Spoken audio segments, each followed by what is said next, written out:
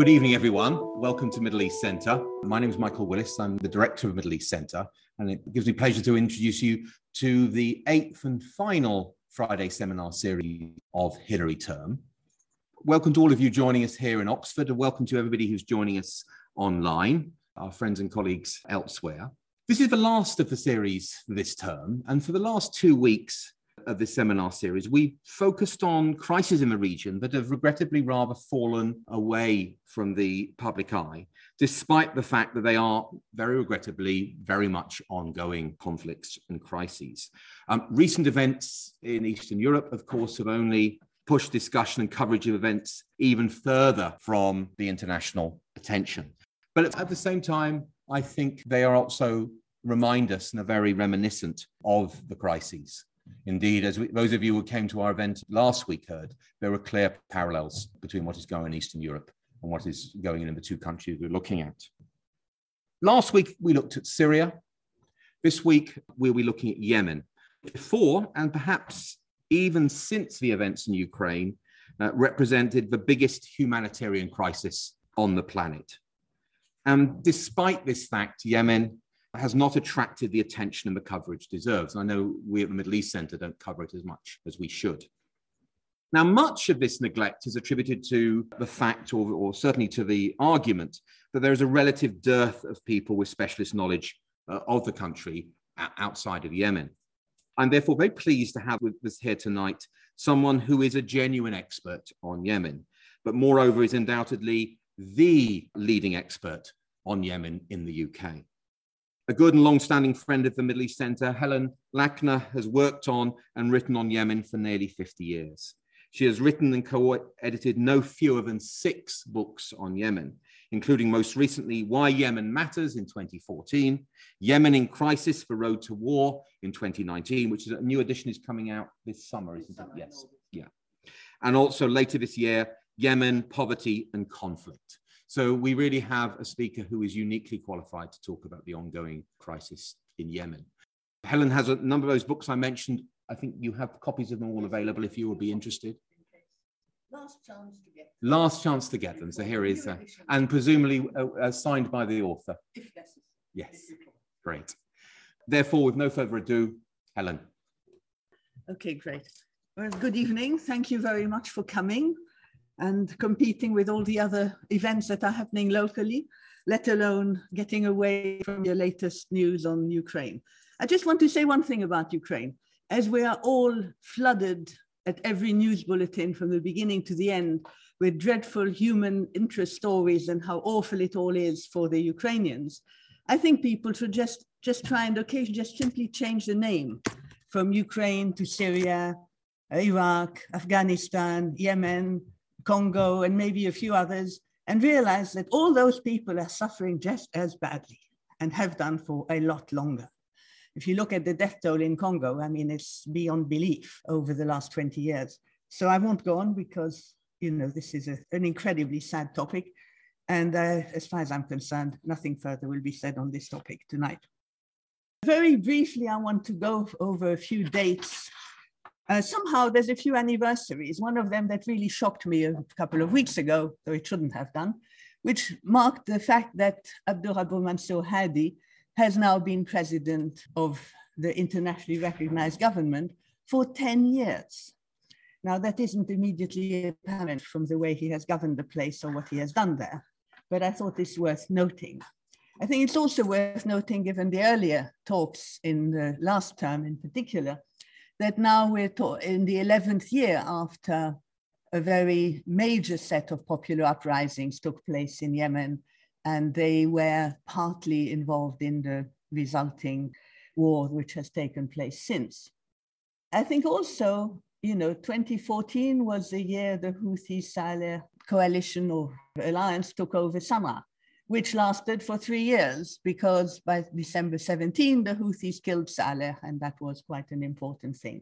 And then there's 2 sets of agreements that have been signed, or sorry, that have taken place, because one of them was actually never signed, since then that were supposed to contribute to peace.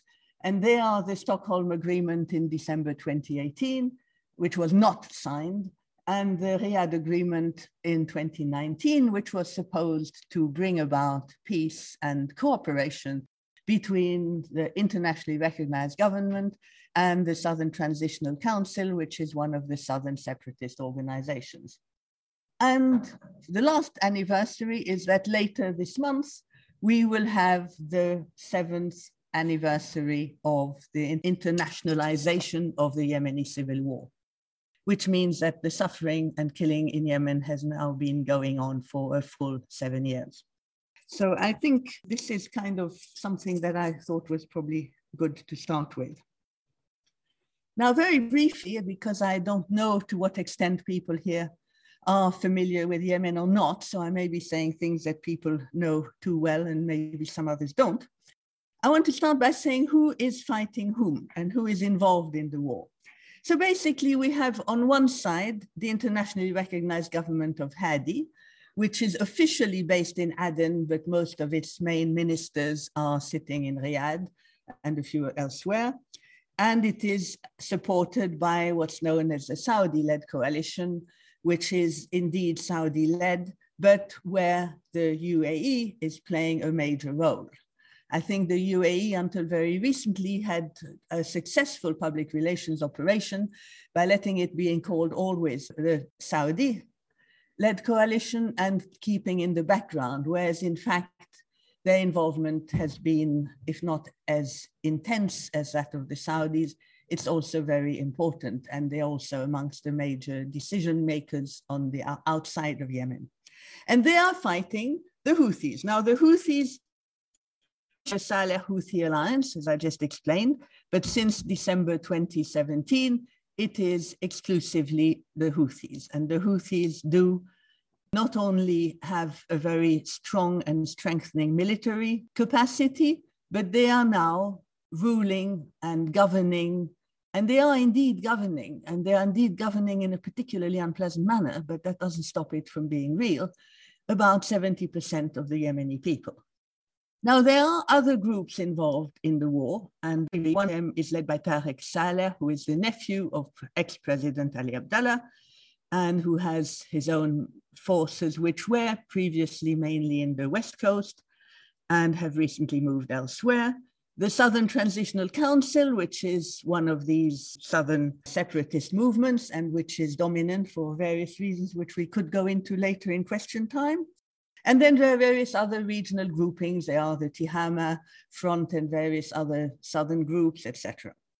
In the background, and support of these militarily in the terms of arms trade, which is extremely important, also diplomatically and also to some extent tactically with intelligence information and available, are basically the US, the UK, France, and other Western states who are opposing the Iranians, who are providing some technical assistance and some sophisticated weaponry to the Houthis.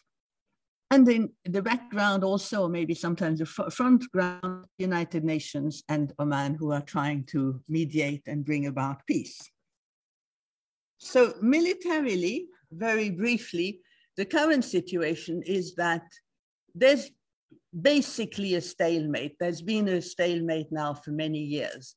There's occasional moments when something's changed. In the second half of last year, the Houthis appeared to be making massive progress in their attack on Marib, which had now been going on for 2 years. But they were then repelled in November, December by the arrival of some other troops from elsewhere.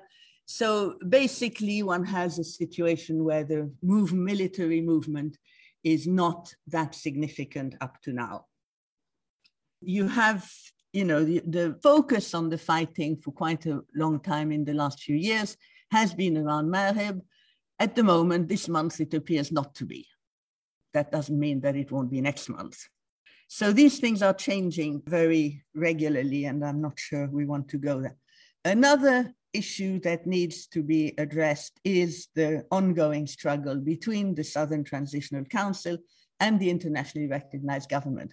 Now that again actually has a fair amount of stalemate in the terms of physical control, but it's at least as active in terms of a constant skirmishes and conflict as the situation around Marib. Now, to talk about negotiations and peace, which is something that people do hear about, and we have every month a meeting of the United Nations Security Council that addresses Yemen, where the special envoy speaks, and usually the humanitarian person speaks, and sometimes somebody a person who is employed or who is connected with the United Nations Hodeidah agreement speaks, and they basically always deplore the lack of progress. It's worth pointing out that we now have a new UN Special Envoy since last August, who was previously the ambassador to Yemen of the European Union. He has taken a different approach from his predecessor, who himself had not achieved very much, to put it mildly, in his 3 years of tenure, but thanks to his great success, he's now been appointed the chief of the whole humanitarian situation in the UN system. So while this is basically no significant progress has taken place in terms of ending the fighting, and very few people who are familiar with Yemen are expecting any significant progress in any kind of a hurry, it's worth asking, why isn't this war ending? And I think I've basically two reasons, and the third, which is a conclusion, which is first that the fighting groups still think they can win.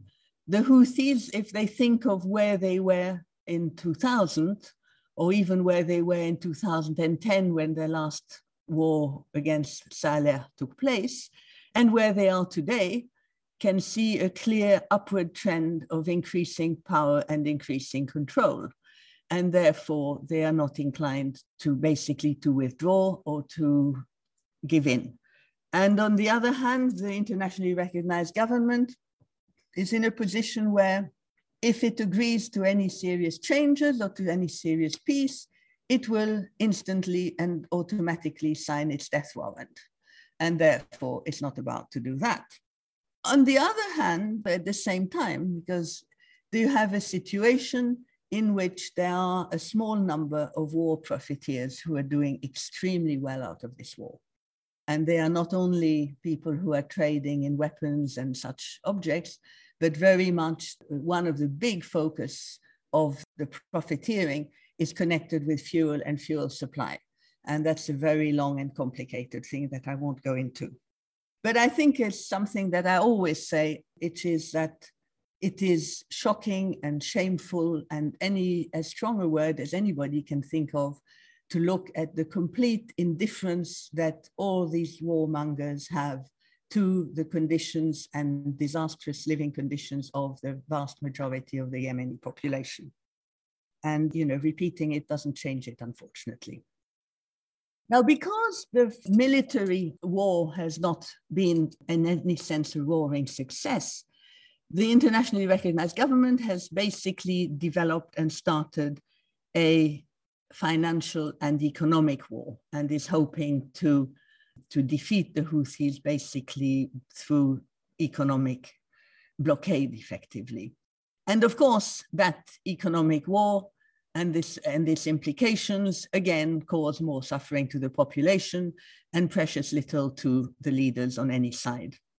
But the main features of this war were basically started in 2016 when they transferred the Central Bank of Yemen from Sana'a to Aden, which resulted in having two competing central banks, both of which are operating, one of which has things like the SWIFT code, while the other controls the details and the information and all the main operations that are needed.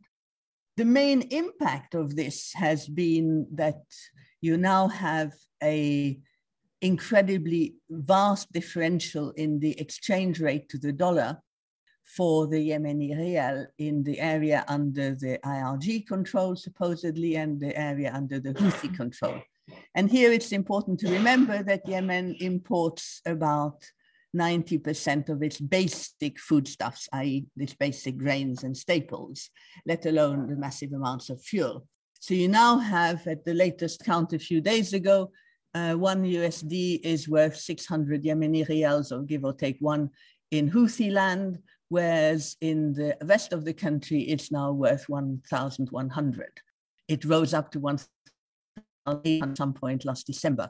So the cost of living, the cost of surviving for Yemenis is incredibly high. Another aspect, of course, of this war is the payment of salaries. 1.2 million Yemenis are teachers, administrators, health staff, etc.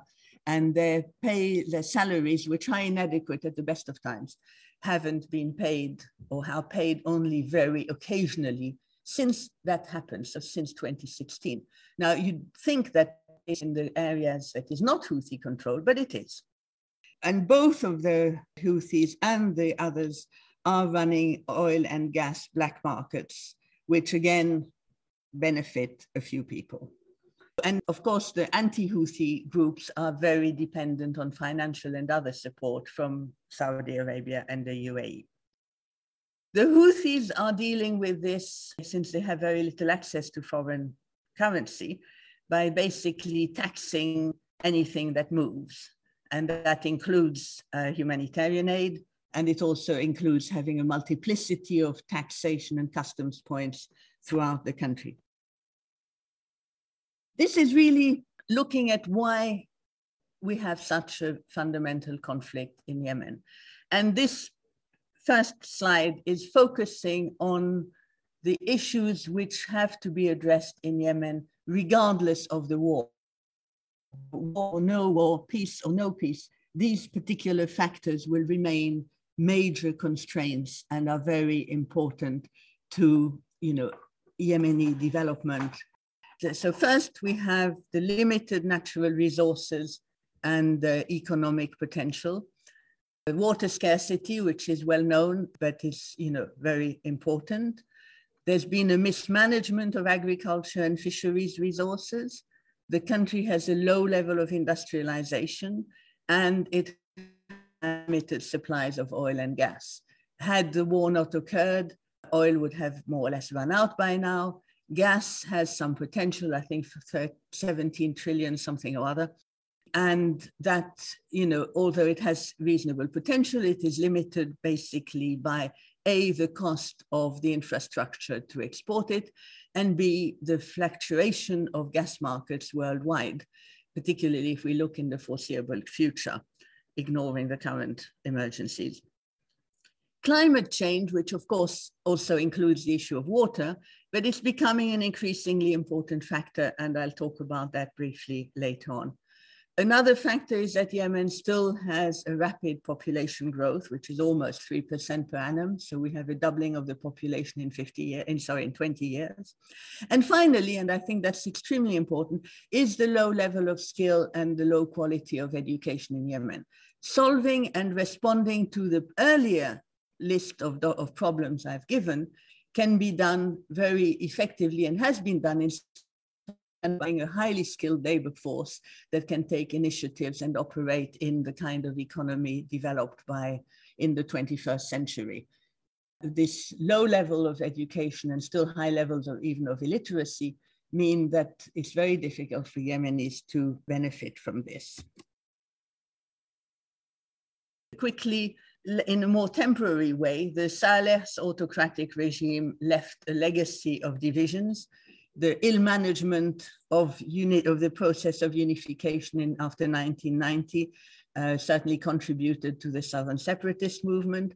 His divided and rule policy again contributed to the current fragmentation. And the prevention of new political forces has basically also affected today's situation, where there's very few new people to be involved in this discussions or anything. And of course, the regime was known to be very corrupt, but I must say corruption is a feature that is really relevant today. At the economic level, I think there was a clear concordance between the neoliberal economic policies of Saleh, who was in favor of basically providing financial and other the support to the clique of his friends and therefore enriching a small group of people, and the neoliberal policies of the international financial institutions. There was no conflict between these two. And again, obviously, none of these things were focused on addressing the needs of the Yemenis, or all Yemenis in general. So I think it's important to note that, the war's been going on for 7 years. Yemen's been going on for millennia, and dealing with it all in 1 hour will guarantee missing out and forgetting a fair number of important things that need to be said. So as I just said, one of the main underlying causes of stresses and tensions in Yemen are the very high level of poverty and social fragmentation. Yemen is the poorest country in the Arab world. We're talking about pre-war, needless to say, it hasn't improved. And social fragmentation, as I've just described. There was a series of 6 wars between the Houthis and the Saleh regime between 2004 and 2010. From 2007 onwards, there was a separatist movement in the south, which has developed and is ongoing. You had a whole series of tensions between the formal political parties in the early parts of last decade, mainly between the Saleh's GPC, General People's Congress, and the JMP, the Joint Meetings Parties, which was a conglomerate of Islamist and tribal Islah party with all the other important parties. So it included some Zaidi parties, and it also included the Socialists and the Nasserists and the Ba'ath. And they were kind of forming a kind of coalition, you could say. But there was increasing tension around the elections and electoral law. And again, these are things that we can't deal with in this amount of time. There was a succession crisis in the Saleh camp.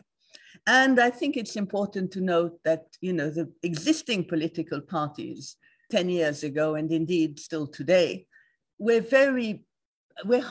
find differences in proposed political policies between them was really not that easy. Yes, you could say Islah had an Islamist trend, but, the allegiance to any party in Yemen was not fundamentally based on the proposed policies of said parties. The Nasserists sounded Nasserist by their name, but none of these parties had real policies.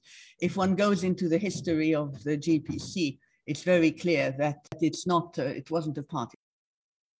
One thing which I think could have helped the Republic of Yemen avoid fighting, or certainly improve its overall economic condition, would have been its integration in the Gulf Cooperation Council, which would have many advantages, I think, for all sides. It was systematically excluded, and I think that also contributed to, was another, we could say, proximate cause of the war. Now, I want to just talk very briefly about the humanitarian crisis. So the humanitarian crisis, as Michael just said, is described as the worst in the world. There has been quite a bit of criticism recently about its management. And there's also currently an evaluation of the overall intervention. And it's fairly clear that it could have been done a lot better. It may not be the worst in the world. I think if you really look at what's happened in Syria over that decade, it's also pretty bad. However, there's no doubt that the humanitarian crisis is extremely serious in Yemen. There are 16 million people who are, as they now say, food insecure, which means that they are hungry, and 20 million who need some kind of support. I was just looking at some figures from the WFP and others, and they claim that they did a great job in managing to provide support and food distribution for about 11 million people. So that leaves 5 million who didn't get anything in recent months. So we're talking about a situation where there is not a famine in Yemen, nor is there likely to be, but there is a very major crisis, and not only is the food situation grave, but also medical situation, infrastructure, and all other aspects are very serious. It's also important to differentiate between what is done under the UN system through the Humanitarian Response Plan and what is financed by the Kingdom of Saudi Arabia and the UAE. The Saudis have a thing called the King Salman Relief Fund, which also does put money into the UN system, but also operates a lot independently. And the UAE operate primarily through the UAE Red Crescent.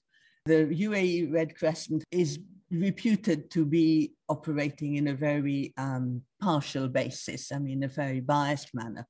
The King Salman Fund is also to some extent operating primarily in areas which are on the IRG side, or at least not on the Houthi side, but they also provide a fair amount of funding to the UN system, which is used everywhere.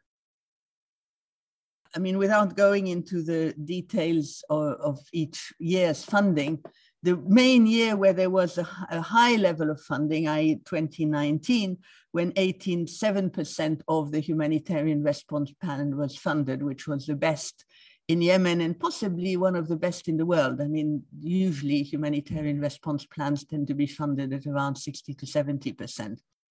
The reason 2019 was so highly funded is because both the Saudis and the Emiratis put in significant amounts. I think about 1.5 billion between them, if I remember rightly. If you look at what's happened in 20 and 21, you can see that the funding's been much lower, even from a lower requirement basis. I think that's very, it's very important because there are many issues. Of course, the Houthis have been accused, I think very correctly, of influencing the list of beneficiaries, of making sure that taking people off the lists if they don't like them. But even without that, the lists that have been used have been very out of date, and they have not been updated for a whole host of political reasons, which can be blamed on, I think, all parties concerned. I mean, the overwhelming majority of humanitarian assistance is going into basically food security. So it's both food distribution and cash distribution, which is mostly used for food purchases. There's another thing which, operating on an emergency basis is one thing and reasonable when you are in a few days of an emergency or even a few weeks. But when you're getting to year 7, some of it is beginning to look a bit permanent. And that, different approaches could be much cheaper and more effective, and particularly in things like domestic water distribution and medical assistance and things like that. But if you look overall at the situation, most years have been underfunded. And it's also important to note that if you look at the death toll in Yemen, which is, was by the end of 2021 estimated to be 377,000 people. The vast majority of these people have been people who have died directly or indirectly from lack of food and malnutrition and aspects that are not directly war related. And that's partly connected with the blockades. It's connected with all these other factors that I've just mentioned. So I'll finish with a few words on the environmental issues. As mentioned, we've had, water is a very, very fundamental problem in Yemen. The level of scarcity is very high. Again, it's a situation that should not be regarded as one size fits all, because it varies enormously from area to area, both in terms of the type of water that's available and the quantities and what it can be used for. It's worth remembering, for those who are not familiar with Yemen, that Yemen has no permanent rivers, has no lakes, obviously hasn't got any glaciers that are melting or anything of that sort. Basically it's groundwater and rainfall. And prior to the war, and probably not that changed since, 1/3 of the water used annually was non-replenishable. So it came from fossil aquifers and therefore is being mined and will no longer be available. Another thing that's important to remember is that the distribution of water and the distribution of the population are not, are not complementary. So one of the areas that have the highest population densities, which are the mountainous areas, are areas where water is very difficult to stock and retain, and therefore they are more dependent on rainwater. Which brings us to the next aspect of the climate situation, which is that with climate change, rainfall has become both more unpredictable in timing and more unpredictable in quantities. So while you still have a large number of people who are dependent on rain-fed agriculture, they used to be able to plant their seeds in March and they knew the rain was coming and they might get flooded next week, or the rains might not come at all. So you end up losing everything. And not only is the unpredictability in timing, but also the types of downpours have become, increasingly violent and short, and therefore the absorption of the water into the groundwater, into the shallow aquifers doesn't happen, because if you have this and the terraces have been destroyed, basically everything gets washed away. So, you have that problem. Then you have some problems of floods and droughts. Obviously, if there's no water, nothing grows and there's nothing available to be drunk. And, if you look at floods, again, you used to have a flood every 5 or 6 or 7 years in specific areas. If you look at last year, you had 3 or 4 major floods in most of the country. I think that's pretty unprecedented. You've also had new massive storms that have happened and cyclones, again, much more frequently, which don't give people the time to recover from the previous flood by stocking up on food or stocking up on grains, before they get the next one. So that really aggravates and reduces what they now call resilience. And I want to talk briefly about the Safer ship. Now, while the English word Safer is most certainly the most inappropriate terminology to discuss this particular ship, you may have heard about it. It's a FSO, which is a floating something. Basically, it's a floating storage ship, which is 7 miles off the coast in the Red Sea, and which contains 1.1 million barrels of oil. Has been there, is falling apart, or it's not falling apart. It could blow up, it could sink, it could rust anytime. The situation has been extremely serious now for many years. There's been big efforts to try and deal with this. The UN has tried very hard, but again, they had different departments in charge of the issue at different times. And basically until now, nothing was done, because ultimately the squabbling between the Houthis and the IRG prevented anything from being done. The squabbling was based over what would be done with the sale of this 1.1 million barrels of oil.